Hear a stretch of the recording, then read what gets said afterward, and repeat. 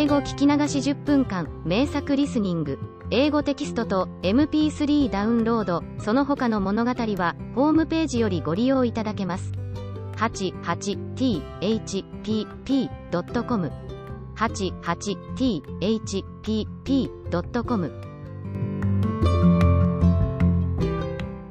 The Snow Queen. First story. Which treats of a mirror and of the splinters. Now then, let us begin. When we are at the end of the story, we shall know more than we know now, but to begin. Once upon a time there was a wicked sprite, indeed he was the most mischievous of all sprites. One day he was in a very good humor, for he had made a mirror with the power of causing all that was good and beautiful when it was reflected therein, to look poor and mean, but that which was good for nothing and looked ugly was shown magnified and increased in ugliness. In this mirror the most beautiful landscapes looked like boiled spinach, and the best persons were turned into frights, or appeared to stand on their heads. Their faces were so distorted that they were not to be recognized, and if anyone had a mole, you might be sure that it would be magnified and spread over both nose and mouth. "That's glorious fun," said the sprite. If a good thought passed through a man's mind, then a grin was seen in the mirror, and the sprite laughed heartily at his clever discovery. All the little sprites who went to his school, for he kept a sprite school, told each other that a miracle had happened, and that now only, as they thought, it would be possible to see how the world really looked. They ran about with the mirror, and at last there was not a land or a person who was not represented distorted in the mirror. So then they thought they would fly up to the sky, and have a joke there. The higher they flew with the mirror, the more terribly it grinned, they could hardly hold it fast. Higher and higher still they flew, nearer and nearer to the stars, when suddenly the mirror shook so terribly with grinning, that it flew out of their hands and fell to the earth, where it was dashed in 100,000,000 and more pieces. And now it worked much more evil than before, for some of these pieces were hardly so large as a grain of sand, and they flew about in the wide world, and when they got into people's eyes, there they stayed, and then people saw everything perverted, or only had an eye for that which was evil. This happened because the very smallest bit had the same power which the whole mirror had possessed. Some persons even got a splinter in their heart, and then it made one shudder, for their heart became like a lump of ice. Some of the broken pieces were so large that they were used for window panes, through which one could not see one's friends. Other pieces were put in spectacles, and that was a sad affair when people put on their glasses to see well and rightly. Then the wicked sprite laughed till he almost choked, for all this tickled his fancy. The fine splinter still flew about in the air, and now we shall hear what happened next. Second story. A little boy and a little girl. In a large town, where there are so many houses, and so many people, that there is no roof left for everybody to have a little garden, and where, on this account, most persons are obliged to content themselves with flowers in pots, there lived two little children, who had a garden somewhat larger than a flower pot. They were not brother and sister, but they cared for each other as much as if they were. Their parents lived exactly opposite. They inhabited two garrets, and where the roof of the one house joined that of the other, and the gutter ran along the extreme end of it, there was to each house a small window. One needed only to step over the gutter to get from one window to the other. The children's parents had large wooden boxes there, in which vegetables for the kitchen were planted, and little rose trees besides. There was a rose in each box, and they grew splendidly. They now thought of placing the boxes across the gutter, so that they nearly reached from one window to the other, and looked just like two walls of flowers. The tendrils of the peas hung down over the boxes, and the rose trees shot up long branches, twined round the windows, and then bent towards each other. It was almost like a triumphant arch of foliage and flowers. The boxes were very high, and the children knew that they must not creep over them, so they often obtained permission to get out of the windows to each other, and to sit on their little stools among the roses, where they could play delightfully. In winter there was an end of this pleasure. The windows were often frozen over, but then they heated copper farthings on the stove, and laid the hot farthing on the window pane, and then they had a capital peephole, quite nicely rounded, and out of each peeped a gentle friendly eye. It was the little boy and the little girl who were looking out. His name was Kay, hers was Gerda. In summer, with one jump, they could get to each other, but in winter they were obliged first to go down the long stairs, and then up the long stairs again, and out of doors there was quite a snowstorm. "It is the white bees that are swarming," said Kay's old grandmother. "Do the white bees choose a queen?" asked the little boy, for he knew that the honeybees always have one. "Yes," said the grandmother, "she flies where the swarm hangs in the thickest clusters. She is the largest of all, and she can never remain quietly on the earth, but goes up again into the black clouds. Many a winter's night she flies through the streets of the town, and peeps in at the windows, and they then freeze in so wondrous a manner that they look like flowers." "Yes, I have seen it," said both the children, and so they knew that it was true. "Can the Snow Queen come in?" said the little girl. "Only let her come in," said the little boy. "Then I'd put her on the stove, and she'd melt." And then his grandmother patted his head and told him other stories. In the evening, when little Kay was at home, and half undressed, he climbed up on the chair by the window and peeped out of the little hole. A few snowflakes were falling, and one, the largest of all, remained lying on the edge of a flower pot. The flake of snow grew larger and larger, and at last it was like a young lady, dressed in the finest white gauze, made of a million little flakes like stars. She was so beautiful and delicate, but she was of ice, of dazzling, sparkling ice, yet she lived. Her eyes gazed fixedly, like two stars, but there was neither quiet nor repose in them. She nodded towards the window, and beckoned with her hand. The little boy was frightened, and jumped down from the chair. It seemed to him as if, at the same moment, a large bird flew past the window. The next day it was a sharp frost, and then the spring came. The sun shone, the green leaves appeared, the swallows built their nests, the windows were opened, and the little children again sat in their pretty garden, high up on the leads at the top of the house. That summer the roses flowered in unwonted beauty.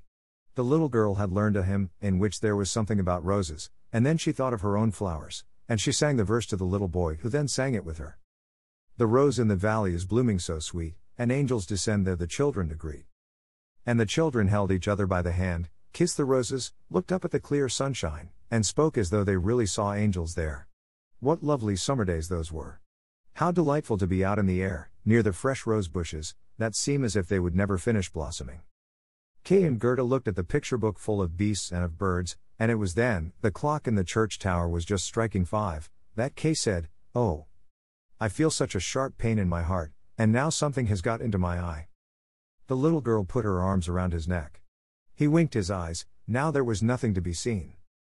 "I think it is out now," said he, but it was not. It was just one of those pieces of glass from the magic mirror that had got into his eye, and poor Kay had got another piece right in his heart. It will soon become like ice. It did not hurt any longer, but there it was. "What are you crying for?" asked he. "You look so ugly." "There's nothing the matter with me." "Ah," said he at once, "that rose is cankered. And look, this one is quite crooked. After all, these roses are very ugly.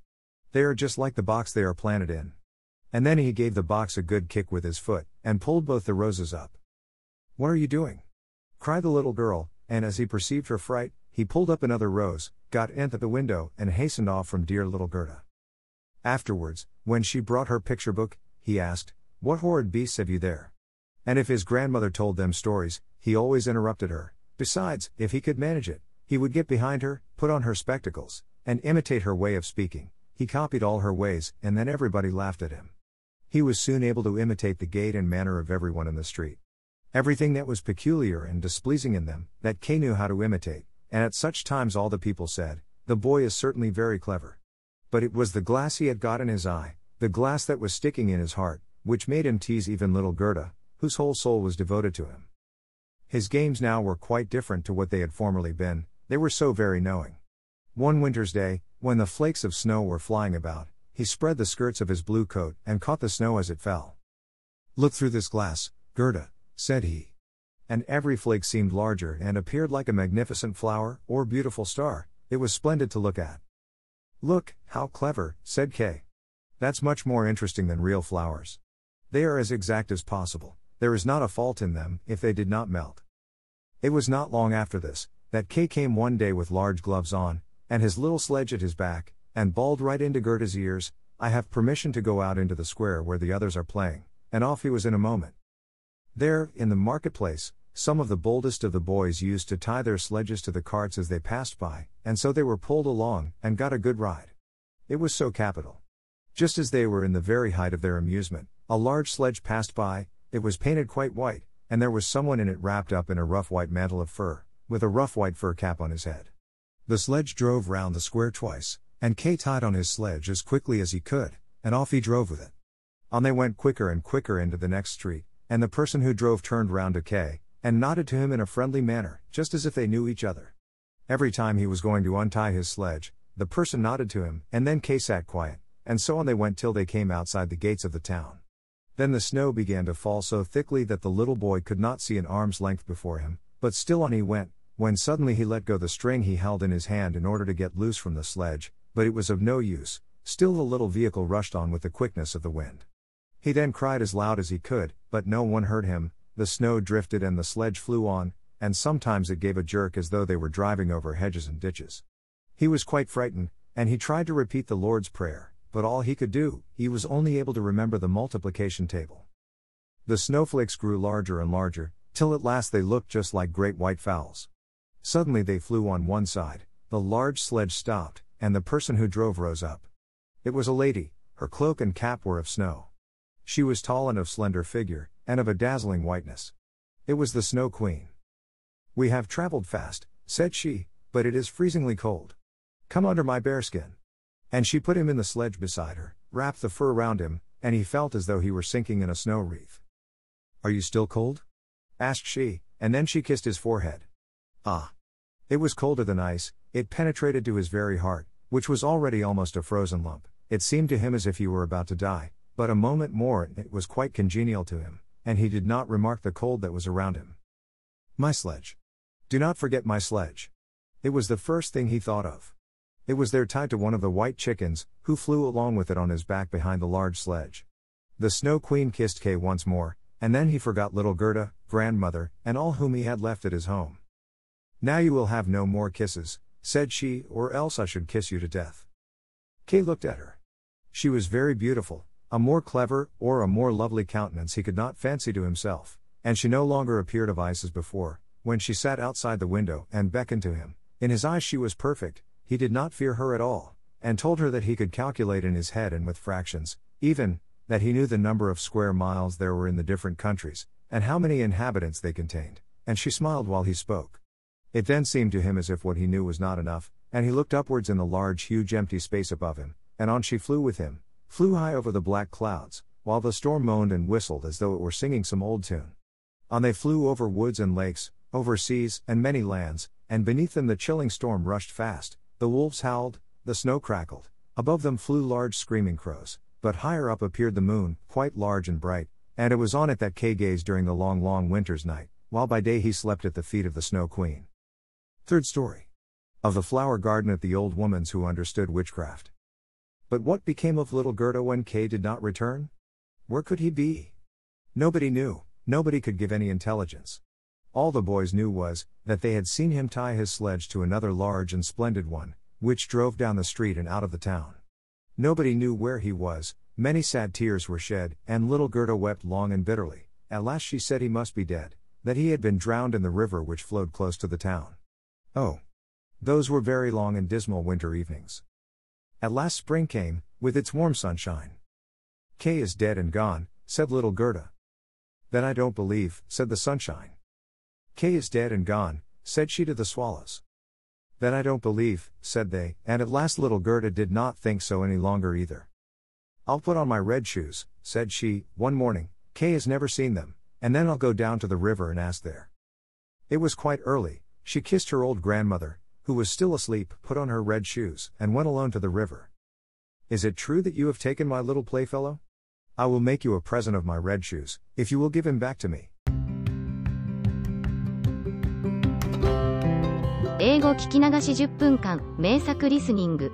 英語テキストと MP3 ダウンロード、その他の物語は、ホームページよりご利用いただけます。88thpp.com 88thpp.com